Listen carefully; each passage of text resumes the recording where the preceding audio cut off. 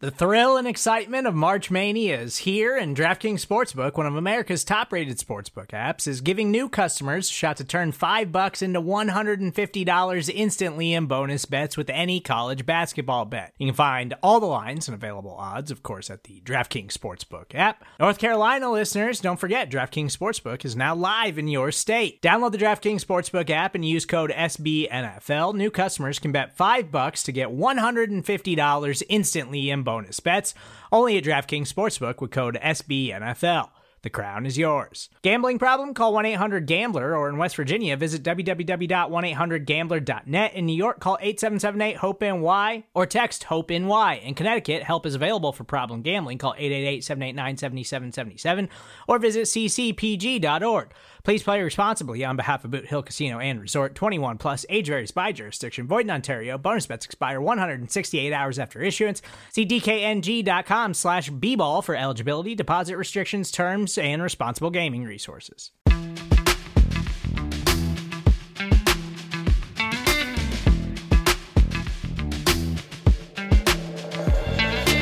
We're back. It's another edition of the Hidden Yardage podcast. I'm Mark Lane. He's Sean Martin. Sean, where can folks follow you? Hey, I am at Sean Martin NFL, so you kind of just gave it away right there. Come on in on Twitter and Instagram, all that. And what do you make of what's gone on with the Cowboys over the past week? Just in a nut, give me a few words. Give me your scouting. You know how scouting reports like Broadison, they just basically use words or phrases and semicolons and so forth. What are your phrases and just quick words to describe the past week at the NFL Combine for the Cowboys? Frustrating, disappointing, but not unexpected, because in a 24-hour period on the front page of our website, bloggingtheboys.com, I had 2 articles come out, and one had the words glass half full right in the headline, because I tried so hard to look at all of this from a glass half full perspective, and we can talk if you want about what I actually put in there, but I tried so hard. And then the Amari Cooper news came out, and it was every bit as bad as we could have ever imagined. And in the exact same day, I wrote an article.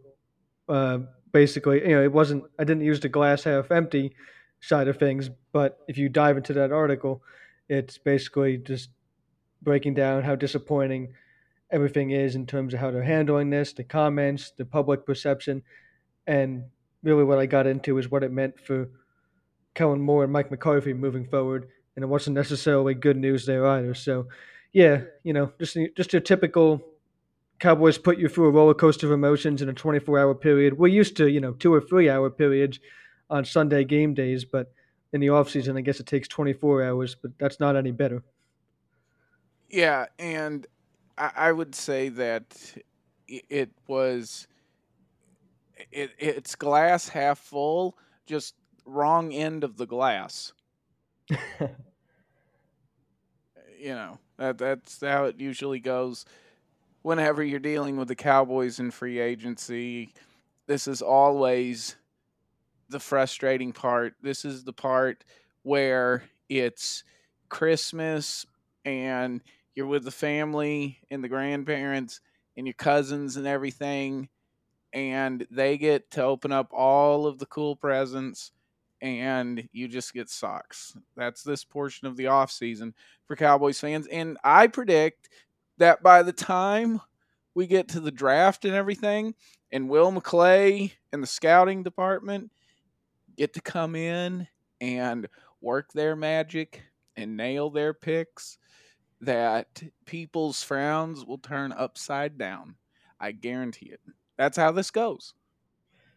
Well, the thing is, Mark, and you mentioned getting socks for Christmas, but just last year, you got some good pairs of socks, didn't you? If you're a Cowboys fan, just last season, you got guys like Jaron Kearse and Malik Hooker later in the year, both at the safety position, and Keanu Neal. Some of these free agents really helped you, but now it doesn't even seem like they're putting themselves in a position, to go get those types of guys. And if they are going to do that, we understand they need cap space. Okay, I get it, Stephen Jones, but is moving on from Amari Cooper the right way to do that? Well, certainly most fans don't think so if you've been anywhere near social media the past couple of days.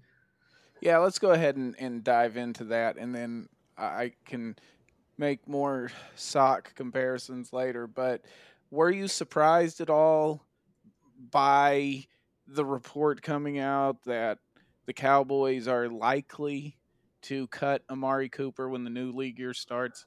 In other words, free agency.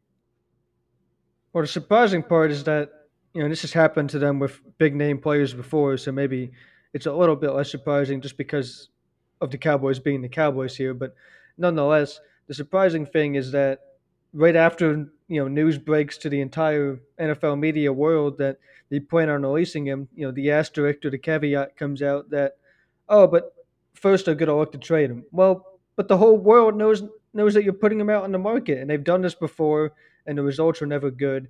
So that's the one element to this that it feels like maybe not as big of a deal, but it really is a big deal in terms of the Cowboys being stuck in the cycle of they either overvalue their own players and they keep the wrong ones, which they'd be doing here.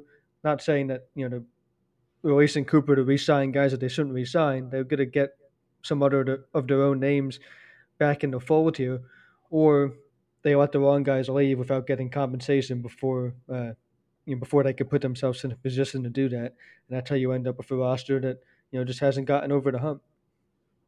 Yeah, and I think that with the Cowboys, with the way it is, you take a look at it, and it doesn't really make much sense to telegraph like that because um, you're dealing with the rest of the NFL knowing that.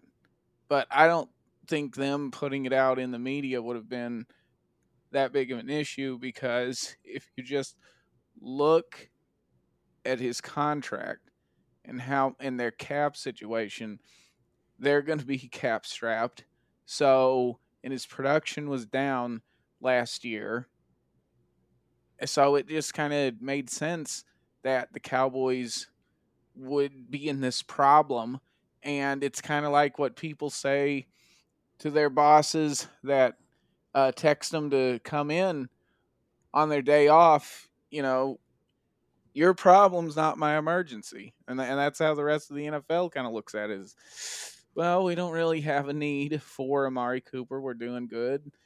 We don't want to take on that contract. So your salary cap hell is not among our sins. And I think that that's where the Cowboys are at. And it's really, unfortunate that for all of their talk about salary cap management, looking down the road, that they can't see past the hood ornament on the front bumper. You know what I mean? Right. So Yeah, I mean, here's a depressing stat for you that I put in the article. The Cowboys, we've talked about how can they overcome some of the things that held them back last season, and one of the biggest things is penalties, and McCarthy's already talked about that twice, most recently at the Combine, as being such a big focus, and that's yet another thing that we'll have to see to believe. But you know, how do you overcome penalties and mistakes and trying to put together drives that don't result in field goals but touchdowns? Cooper has helped you in all those areas. Yeah, the consistency is not there, the injuries, some different things, but Amari Cooper accounted for 14% of the explosive plays that the Cowboys made in the pass game last season. You compare that to what some other big name receivers around the NFL did. He's right in there with the guys like Adam Thielen, Marquez Valdez-Scantling, Emmanuel Sanders. Those guys aren't in best receiver in the league conversations, but those are all guys that those respective teams love to have, and you better believe they might find a way to keep, unlike the Cowboys are doing here to Cooper. So yeah, life without him is certainly going to be a much different offense. I think what might have happened to Cooper a little bit was he may have been the victim of the Cowboys offense uh, just starting to fall apart after Dak Prescott got hurt because he he had some games where he just seemed to disappear, like that Arizona game. And these are games that are down near the final part of the season. Like he had 3 catches for 18 yards, admittedly for a touchdown, but you you you kind of needed one of those century mark games for your receiver to take over. It was also evident in the wild card game against the 49ers. That was a game where he was getting single coverage. And so it may also be a case of the scheme dictates that they spread the ball around. Therefore, you don't need someone like Amari Cooper taking up all of your salary cap space when Yeah, I mean, how confident are you that we're not going to have this exact same conversation with CD Lamb next season, though? Hey, why didn't he step up the same way Cooper did? Why didn't he do all these things? I love CD Lamb. We could be right back here in this exact same conversation because you didn't keep the two together, for more than enough games to ever even see any playoff success or anything like that. well, I think you were skipping ahead, which is good because this is where I was going was I how much of being able to spread the ball around is because Amari Cooper is on the field. You know what I mean? Right. Yeah, that's a huge deal. I mean, you talk about kind of Prescott's best plays being some of those unscripted things that he does, and being able to find guys lighting them down, and the scramble ability, all of that. Cooper certainly has an ability to help you out with. And there was those big headlines a couple of years ago after the Eagles game where he just torched the Eagles, which he did so many times, in what's going to be his unfortunately short time with the Cowboys. We think, where he was changing his routes with Prescott, and they basically just turned it into Tony Romo to Des Bryant figure something out type of football, and it worked for those guys pretty good. And Prescott and Cooper were able to do some of those similar things. Um, Now, you could also probably say that maybe the Cowboys didn't take too kindly to some of the things Cooper did when it comes to changing his routes or anything like that. We haven't heard publicly too much about that, but nonetheless, this is a guy that not consistently, like I've already said, and I'll admit it. They couldn't do it consistently, and that might be more about the coaches that you still have in the building. But this is a guy that made big plays for you, and a guy that I don't think on this current roster, and we do have a draft to talk about and prepare for next month, but it's a guy that is hard to replace. There's just no doubt about it, and no other way to say it. And you can't replace him by preaching the fact that you have cap space now. You can't replace him by saying that he was going to take up too much of the pie. Any of that. And I think what scares Cowboys fans is the 2018 offense prior to Amari Cooper showing up when they were platooning it with Terrence Williams, Cole Beasley, Allen Hurns, Deontay Harris, uh, and rookie Michael Gallup. Dak Prescott had only 2 games with 100+ passer rating before Amari Cooper got there. After Amari Cooper gets there, he has 6 games with a 100+ passer rating. And I think that's where the trepidation lies for Cowboys fans because Ezekiel Elliott is a year older. Maybe, yeah, Tony Pollard, maybe, he can help out the running game if, he gets the touches. But now you're dealing with that element, and is it going to look like that stagnant 2018 offense before the Amari Cooper trade? It engenders a lot of frustration and a lot of fear to hear that Amari Cooper is likely to be cut. Yeah, I don't quite think they're going to reach those 2018 levels again. I think they're better prepared for a couple of reasons. First of all, the most obvious is just the roster, right?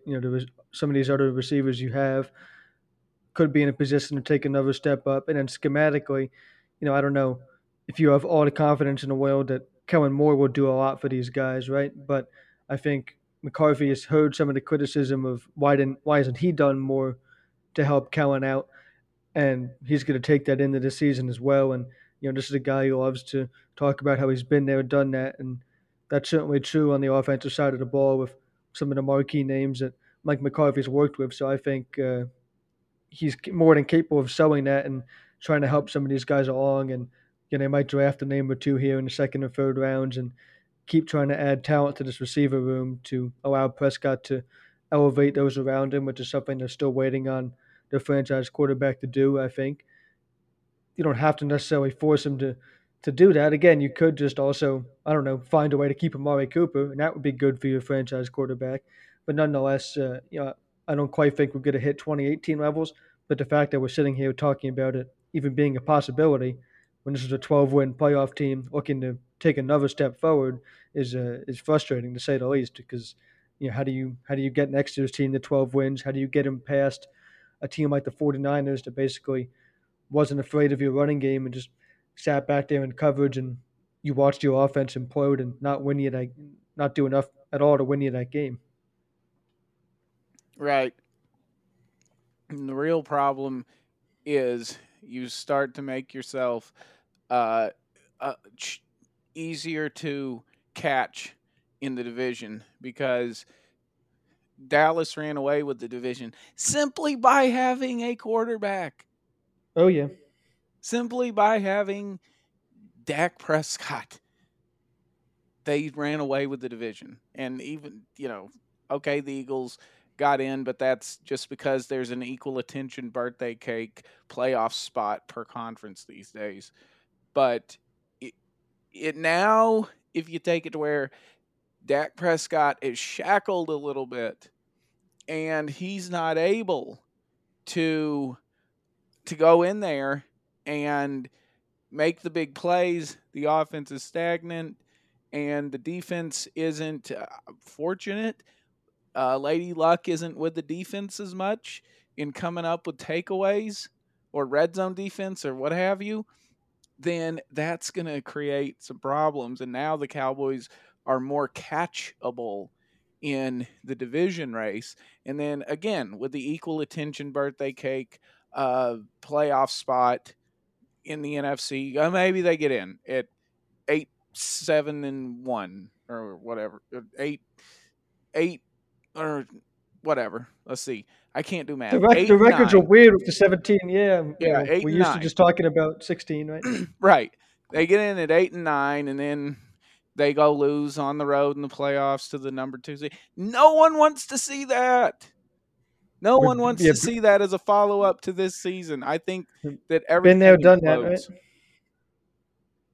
Yeah, everything Yeah, implodes in a scenario like that.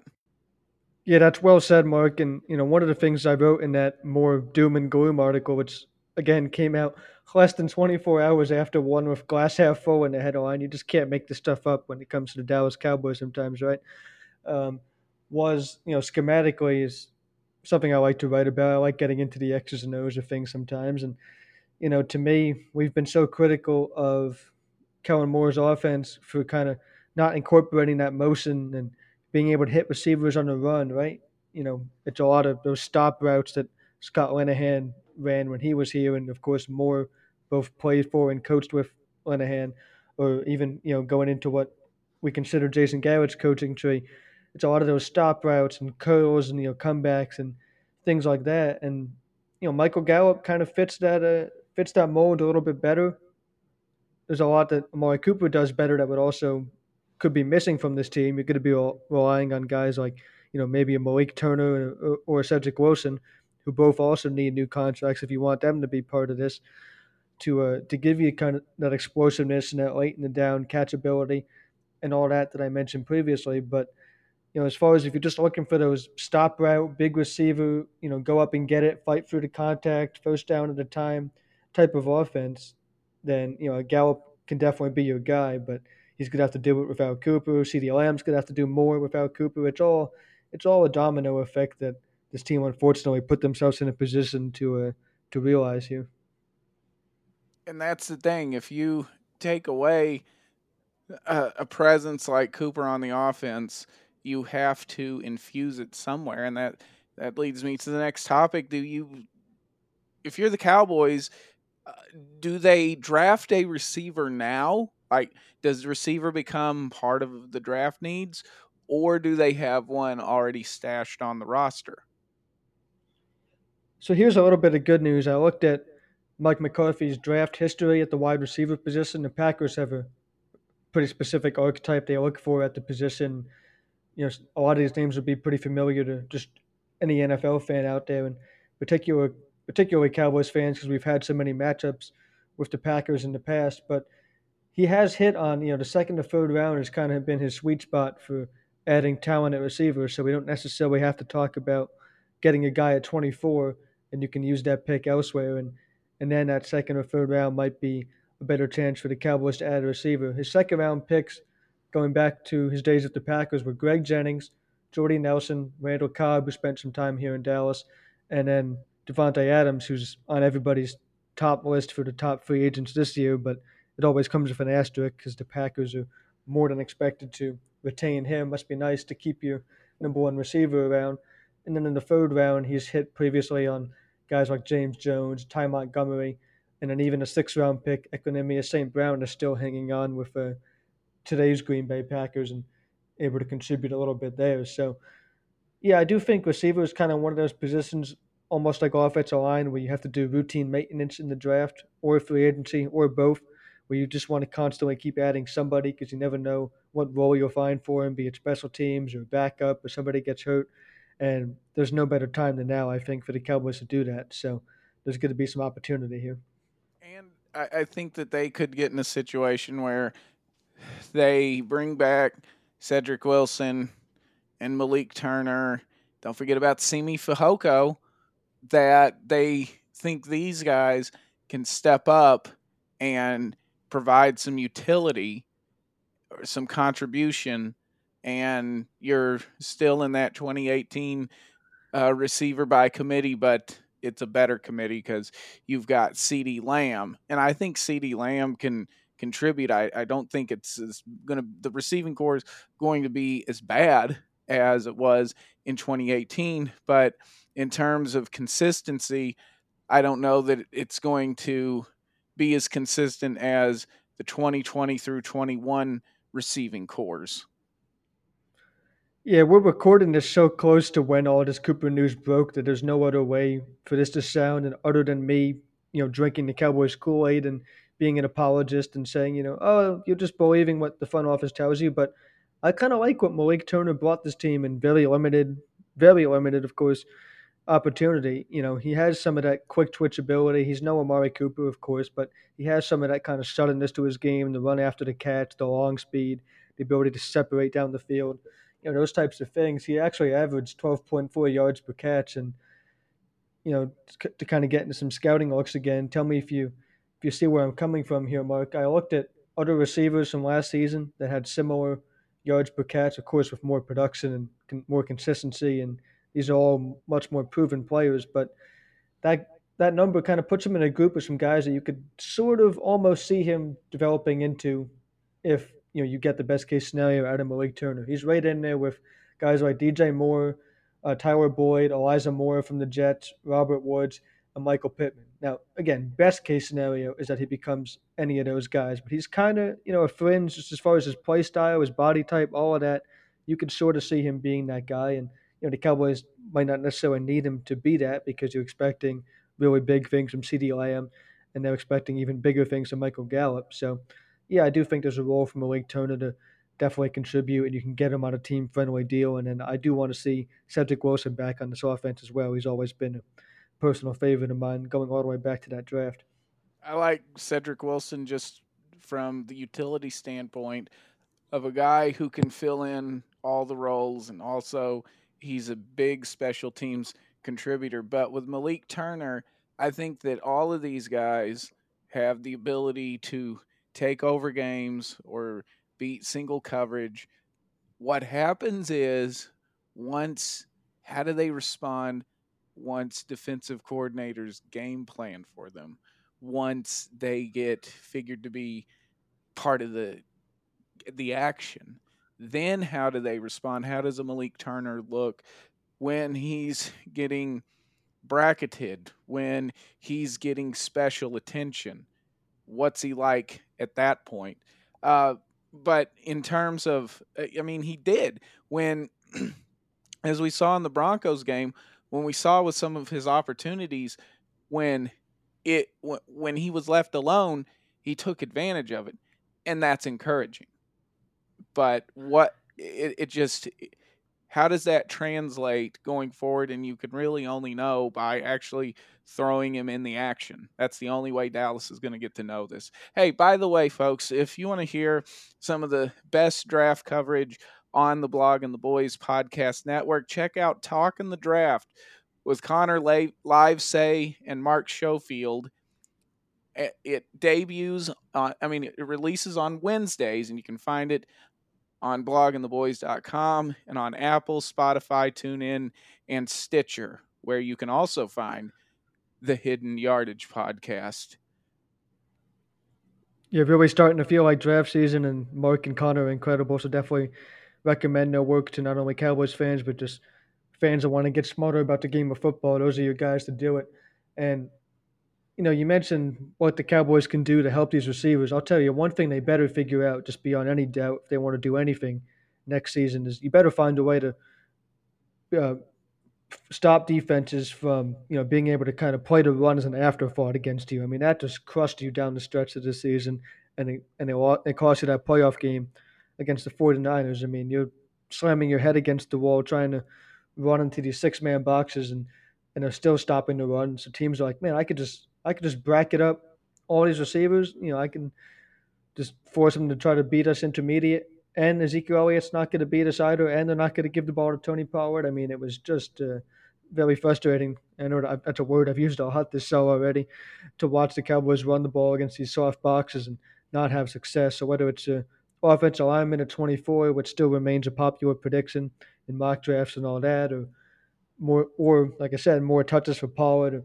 anything like that, you better find a way to change the looks that defenses are able to have success against you with in 2022 here, and that would really help all of these receivers, not only your top guys in Gallup and Lamb, but that's how you get a guy like Cedric Wilson to do more. That's how you get a guy like Malik Turner to start making plays when they respect the run and when you have to play different looks and you can throw out of different formations. And these are all things that Kellen Moore has shown. Just how do you do it against defenses that aren't expecting it at the right times, and the sequencing and the game flow and all of that.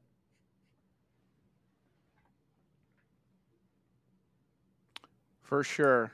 And it really begs the question when you consider it.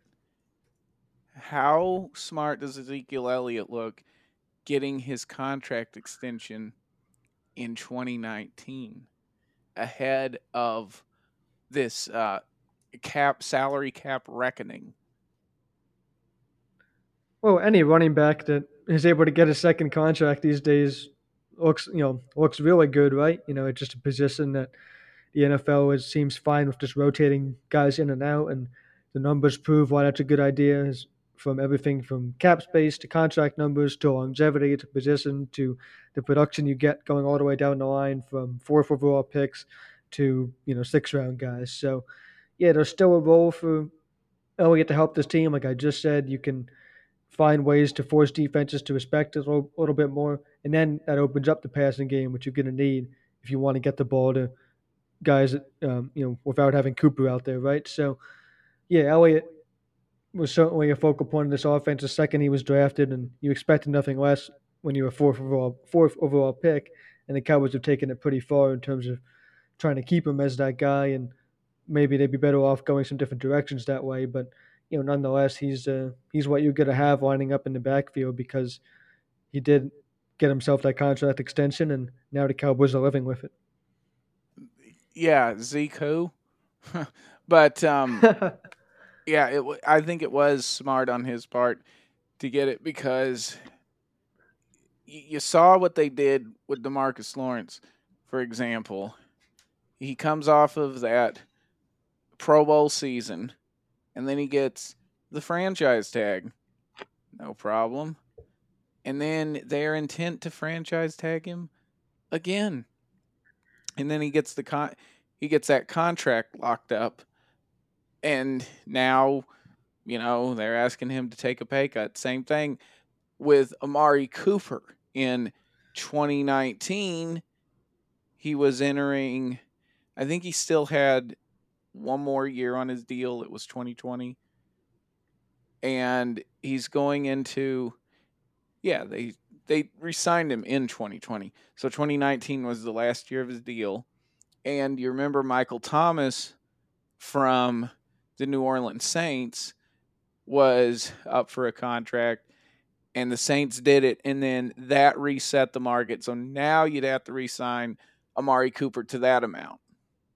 And it was because Dallas didn't lock Cooper up, set the market so that way they didn't have another team, an external force, setting the market in their deal.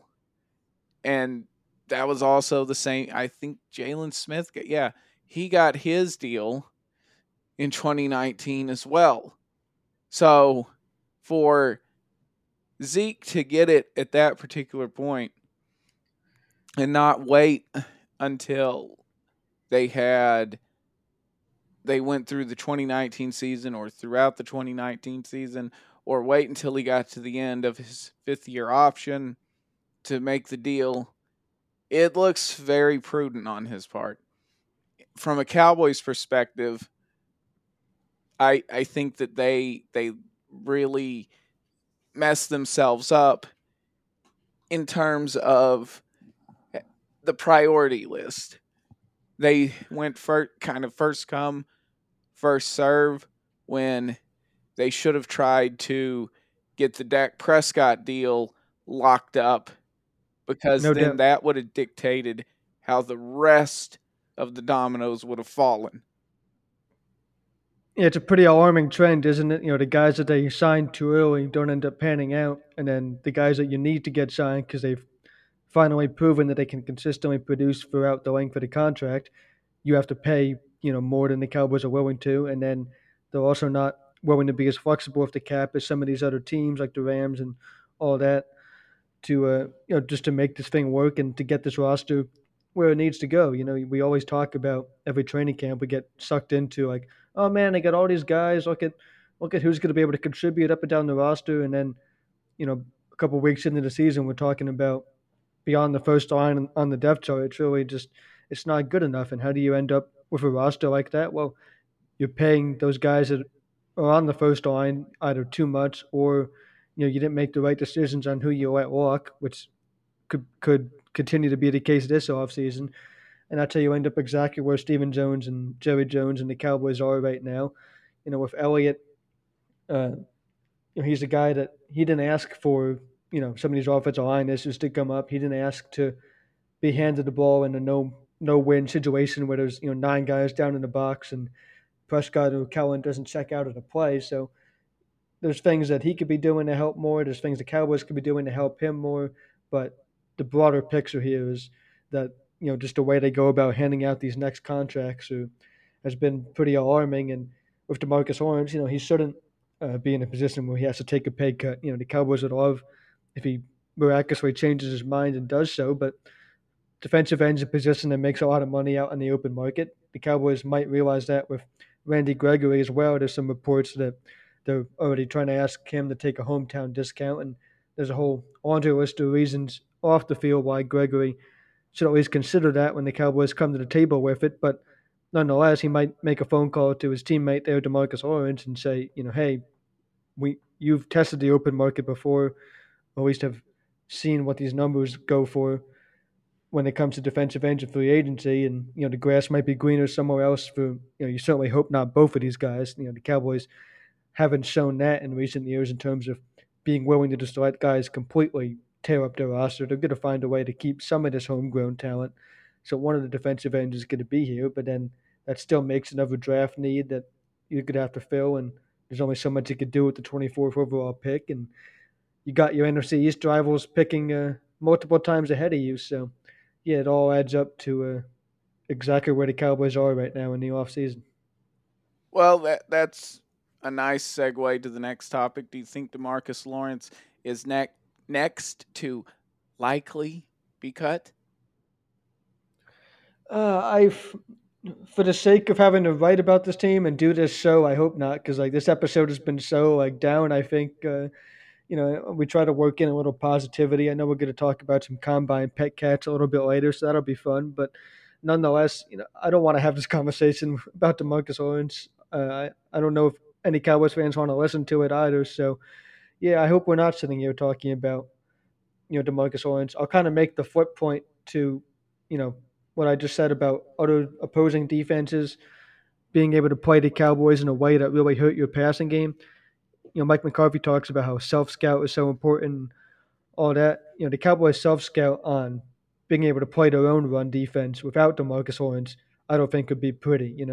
They can watch what happened this year when Parsons made a ton of plays, and maybe you get more from Quentin Bohanna, or you draft another defensive tackle to play with him, and also Odigizua, and go ahead and talk about again all these middle of the depth chart guys that get overvalued and overhyped, but I don't think you want to be in a position where you're trying to play the run on early downs without DeMarcus Lawrence, and then teams are consistently facing second and third and shorts against you. It's like, hey, why can't this defense get turnovers? Why can't Trayvon Diggs go get the ball? Oh, it's because opposing offenses are really getting whatever they want against you, and they're having early down success and all that. So those are the things that you get or that you would miss with DeMarcus Lawrence, depending on which way that goes. Yeah, and if a team can just run the ball and pick up 4 yards a carry, I mean, it makes the rest of the series that much.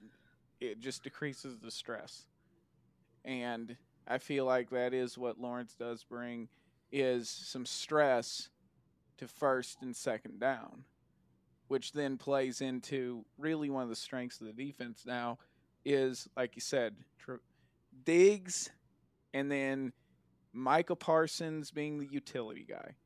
I mean, if that is what you can get to on third down, as opposed to not even getting the third down at all, or third and short, then it's just it's the domino theory, Sean. It's the domino theory because then the offense without Amari Cooper is going to have to try to win slugfest with teams now.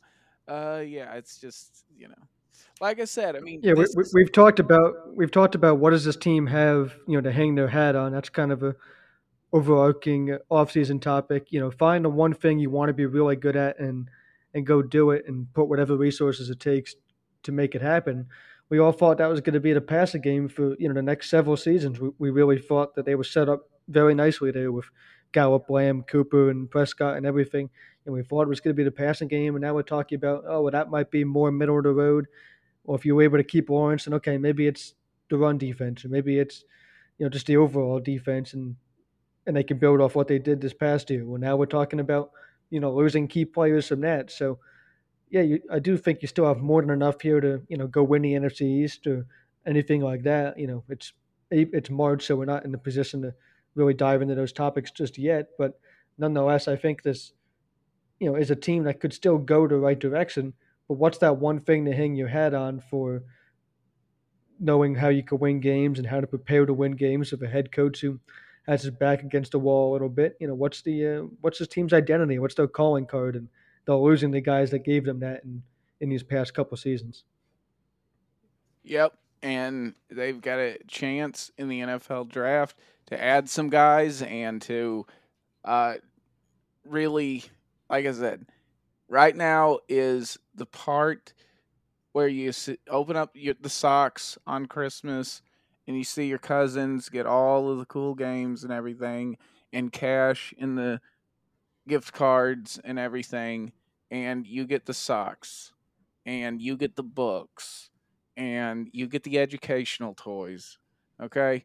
But that flips when the draft comes around because the Cowboys usually draft well. So then that's like a good birthday where you get the gift cards and the cash in the birthday cards and all of the cool gifts and everything. So, like I said, the draft is probably where it'll flip, and then Cowboys fans will start to have some optimism. The NFL combine is over, and now I got to ask you, Sean. Well, who are some of your pet cats coming out of Indianapolis? So two quick side notes. I've actually owned a pair of Cowboys socks in my lifetime. I don't think I currently have them though. They were blue with the star on it. So just I feel like our listeners should know that. And then second, much quicker here. Pet cat is one of my favorite terms, so I adore you for getting this into the show.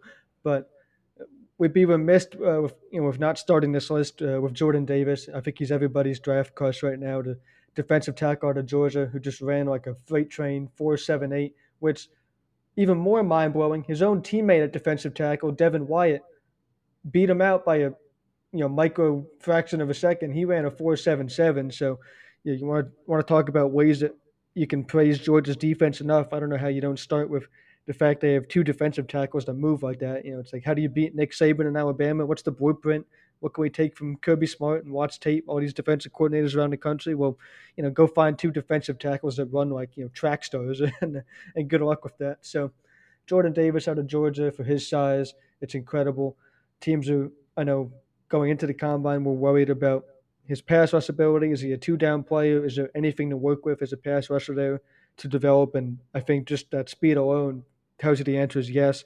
With the way he'll be able to, just jump into the backfield and get off the ball and things like that. So I'm not going to tell Cowboys fans to get hyped up for a defensive tackle at 24, especially a nose tackle type player, because we know that they've devalued that position for so long, and we've already had so much to be down about this offseason.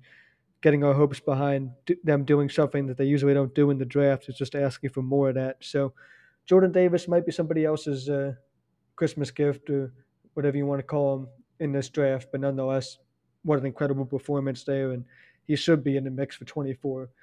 Ahmad Gardner, the cornerback out of Cincinnati, is another guy that, again, matching the tape to the combine drills. I think he did that better than almost anybody. On tape, you see a lengthy, athletic, go get the ball type of guy, almost like a Trayvon Diggs. Flips his hips well, really sticky in coverage, uses his length, his balance, aggressive at the point of contact, and all of his drills back that up.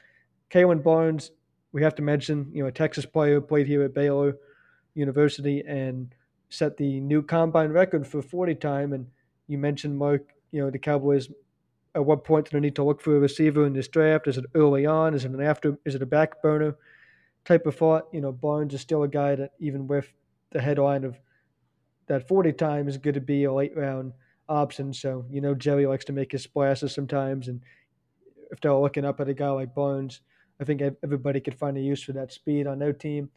Amari Barno is a defensive end out of Virginia Tech who tested very well in all the measurements compared to the other defensive ends. He had the best broad jump and 40 time, which again backs up his tape in terms of being an athletic, kind of well-rounded rusher, uses his hands well, doesn't let blockers get into his frame, can play on the edge, good knockback in his hands against bigger tackles, all of that. He's a nice option there, again out of Virginia Tech. And then Chad Muma, the linebacker out of Wyoming.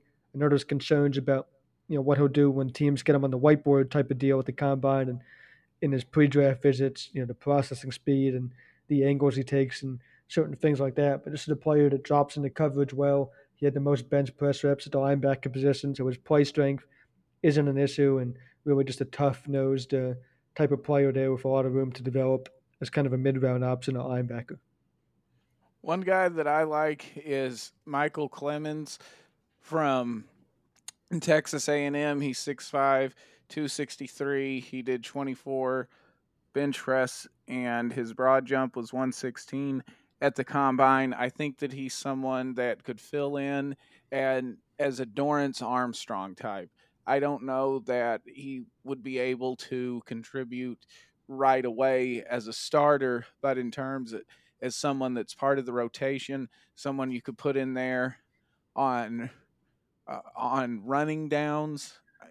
Like I said, think of Dorrance Armstrong in his career trajectory with the Cowboys. You stole one of my pet cats in Kalen Barnes, so I will go with his teammate from Baylor, Jalen Petrie. Oh, that's a good name. Yeah, Yeah, he's someone that I think Dallas. Why do I even say this?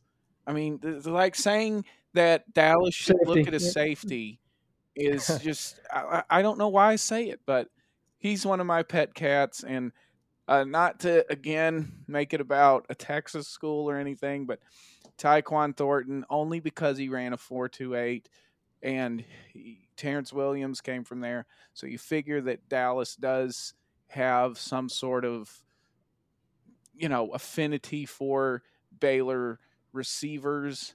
And another one that I'll make my pet cat is Grant Morgan, the linebacker from Arkansas, who won the Jason Witten Award. So those are my guys. Those are my pet cats. And one thing to keep an eye on, Texas A&M offensive lineman Kenyon Green. There was a lot of teams hopeful that he would show enough to, project as like a swing tackle guard type of guy, but that's not really the case as far as the buzz coming out of this combine. He's really, to me, and I have a full scouting report up on him on our site.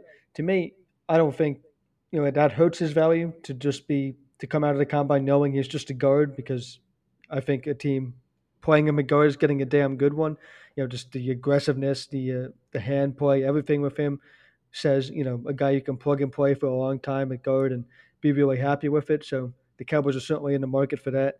Yes, you can make the argument that they need a tackle as well, or at worst, a guard slash tackle type of guy, and so they might not value someone that's just a guard. But I think that hole at left guard is big enough for them to look at this as maybe good news that Kenyon Green didn't elevate his stock as a swing tackle type of option to get picked ahead of them. And if they want to go that route at 24, he could certainly be there as an interior offensive lineman.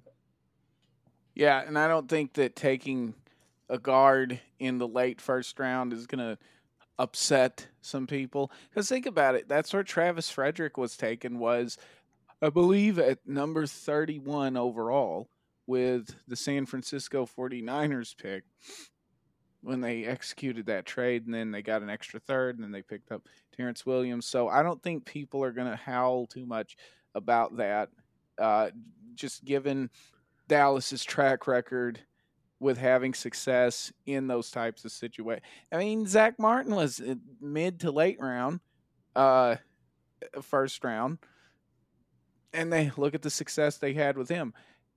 It's just more so the investment of that high of a pick to fix a problem that should have been fixed earlier. Um, but hey, they tried with Connor Williams and Connor McGovern and Tyler Biotic, but now they've got to start investing those first round picks again, which then compromises their ability to address other needs on the roster, especially since you want to be fiscally conservative with the salary cap. So it's just it's like the seasons, Sean.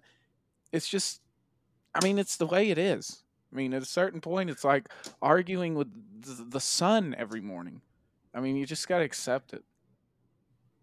Yeah, the sun's always been there, right? This is one of those drafts where we're kind of falling into the trap of like there's so many different directions still that the Cowboys could viably go with the 24th overall pick. There's so many roster needs, and it's like, every draft discussion you have about this team right now, it's kind of like, oh, you bring up a guy, it's like, oh, well, I like him, but I think they'd be better off getting a second or third round guy at that same position that could be just as good. And then it's like, okay, so what about this guy at a different position? And then you say the same thing. It's like, well, you better find that position where you're not going to like what you get in the later rounds, and you lock in on getting a true, ready to start day one type of guy. Because we talked last week's episode about how this last year's class is being held up pretty much by the only one who contributed consistently from day one all the way through was Parsons, and he was your first round pick, of course. So this idea that you're going to like guys later on, and that's the reason why you passed on a certain prospect at 24. Didn't really happen last year for the Cowboys, and I wouldn't hang my hat on it happening again. So, there's guys like Trevor Penning who helped themselves at the combine. He might come out of range to be that swing tackle option at 24. So that might be the reason you look at a guy like Kenyon Green instead.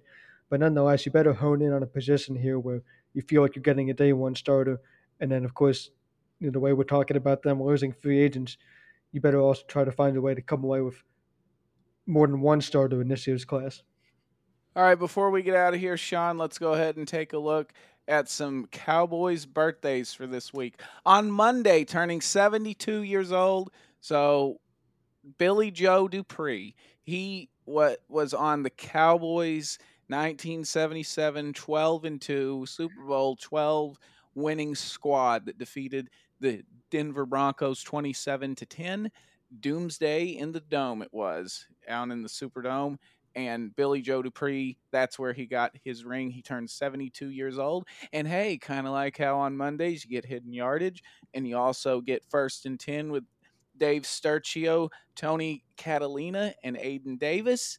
You get another Cowboys birthday on Monday with Steve Berline, who turns 57 years old. He filled in for Troy Aikman. They learned he's a good guy. I always hate to put him down in his career, but it's a fact, and this is why we love Babe Laufenberg, because he does have an element of self-deprecation to him, which just makes you endearing to everyone. But because Steve Laufenberg was so bad in the final two games of 1990, filling in for Troy Aikman and costing Dallas a playoff spot, they traded for Steve Berline with the Los Angeles Raiders in the 91 preseason, get Berline as a backup to Aikman, which they needed him in the final 5 games. He finished the beating of the 11-0 Washington NFC East juggernauts at RFK Stadium. He won the last 5 games of the season and a playoff game at Soldier Field to give Dallas their first playoff win since 1982. And so Steve Berline turns 57. On Tuesday, this is one you'll remember, Sean. Marcus Spears, the Cowboys' second first-round pick from '05, turns 39 years old. He was with the Cowboys from '05 to 2012. Yeah, kind of another guy who fits this draft mold that we've been talking about for a long time with the Cowboys here. They've been fortunate to keep a lot of their scouting staff and Will McClay and all that in place, and that's why you have this consistency in the draft. Spears is a guy who stepped in right away, was able to just play a lot of downs for a long time, and really be a consistent and important part of this defense. So here's hoping they find more in this year's draft. And happy birthday to Mr. Spears there. Yeah, go ahead and wish him a happy birthday on Twitter. Hashtag Hidden Yardage. On Wednesday, Antonio Bryant turns 41 years old. Bryant, he was the first Bryant 88 for Dallas, taken out of Pittsburgh in the '02 draft. And he was traded midway through the '04 season because he threw a towel in Bill Parcells' face. So they shipped him to Cleveland and they got Quincy Morgan in his place. Sounds like a very Bill Parcells thing to do. Yeah, yeah. On Thursday, Martellus Bennett turns 35 years old. Marty B, he was taken in the second round in 2008 from Texas A&M. He had promise in his rookie year. He got 4 touchdown passes. He'd never catch another touchdown pass for the Cowboys after that, as he was with the team through the 2011 season. He goes to New York. You'll probably remember this, Sean. He goes to New York, and this is the year, the offseason. They had just won the Super Bowl the year before. And he says that Eli Manning was the best quarterback he ever played with. Now that you bring it up, I remember that. Like, that's not something I would have ever recalled, like, just without discussing Martellus Bennett now. But yeah, that was a weird thing. The Cowboys have had some history here with tight ends that they just couldn't utilize right, like just didn't fit certain schemes and things like that, and that's why they were able to go on elsewhere and sometimes contribute. But you know, Eli Manning is a sensitive subject around New York. They all think that he's one of the greats of all time, and not only other fans of the NFC East, but other fans just throughout the football world everywhere love to tell him how crazy they are for thinking that. He did bring them 2 Super Bowls uh, and all that, but nonetheless, Bennett was kind of out of line there. We all think as Dallas fans, and we also wish that he contributed more during his playing days here. But you mentioned he had some promise there starting out his career. Yep. And an example of the Cowboys hitting on an undrafted free agent, Danny McCray, who I believe does stuff with the mothership. He turns 34 years old on Thursday. He played safety for Dallas from 2010 to 2013. And then also on Thursday, if you have to throw the switch and pick between rescuing Michael Gallup off the railroad tracks or Cedric Wilson, if it's on a Thursday, which is his 27th birthday, you have to pick Cedric Wilson and rescue him from the railroad tracks. Oh, of course it is. And again, I mentioned I've been a fan of Wilson going all the way back to his draft class and how I thought he was a steal in the 6th round for the Cowboys. So not only happy birthday, but I really do hope to see him back with this team. For sure. And turning 41 on Sunday, the 13th, is LP Laudaseur. He was the long snapper for Dallas from 05 Go! to 2020 until, they didn't re-sign him. They released him, whatever, and they brought in Jake McQuaid because he had a relationship with Bones Fossil. Hey, it's the way it is. But Laudaseur came to the Cowboys because John Kondo, who was the long snapper for Dallas for the first 3 games, had trouble getting the ball to Romo to get the snap down, and it actually cost Dallas an extra point, which back in those days you kicked from the 2-yard line. So to miss an extra point back then was bad. And this happened in week 3 at San Francisco. Jose Cortez misses the extra point, and he's yelling and blaming people. And then Larry Allen comes in and punches Jose Cortez in the face. And then the next week, Dallas, they were staying in they were staying in Oxnard because they played week 3 at San Francisco, week 4 at Oakland. They stayed in Oxnard, and then when they were there, they tried out LP Laudaseur because he went to college at California Lutheran, which is where the campus on Thousand Oaks is, where the Dallas Cowboys used to have training camp from 61 to 89. Anyway, they signed him in week 4, and then he played all the way through the 2020 season. Those are your Cowboys' birthdays. Football is such an imperfect game, and that's why the long snapper position is awesome because it might be the only position, not only in football, but in all sports where you can truly say if somebody was perfect or not because it's the definition of you had a one-job position, right? Like if they never have a bad snap, you can say that player was perfect. And LP, I just say to anybody's record out there, was pretty much perfect. He had that one penalty in Washington, and we all know that wasn't really a penalty, and it cost the Cowboys the game, so it was a horrible time for his one mistake. That wasn't a mistake. But other than that, in his snapping history, he was a perfect player, and there's really no other position or player you can say it about than the GOAT, LP Laudaseur. Yeah, and a good example of that, Trey Junkin, who was from Conway, Arkansas, down near Little Rock, and he went to Louisiana Tech. He had an amazing NFL career. It went for over 20 years, and he flubbed a game-winning field goal in the 0-2 NFC wild card. He was playing for the Giants, and he flubbed their game-winning field goal, and they lost at the San Francisco 49ers. And he said that on that particular long snap, he thought about it. He thought about it. And in that moment, because it was no longer a part of the muscle memory and everything, he flubbed it. Mm-hmm. Yeah, that's such a big part of the game, and you hear athletes in all sports say all the time, they don't want to think about some of those big moments or things like that. So yeah, for him to say that, it makes sense to why it would create the issue, and that's an unfortunate way to, I guess, be remembered there.